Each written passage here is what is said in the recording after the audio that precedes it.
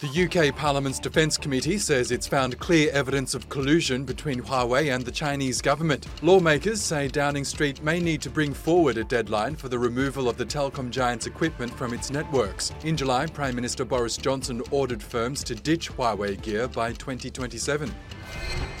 Samsung says profits likely rose 58% in the third quarter as its mobile and chip businesses benefited from US sanctions on Huawei. The South Korean giant is expecting an operating profit of $10.6 billion, beating analysts' estimates. The forecast suggests Samsung could retake its position as the world's top smartphone seller.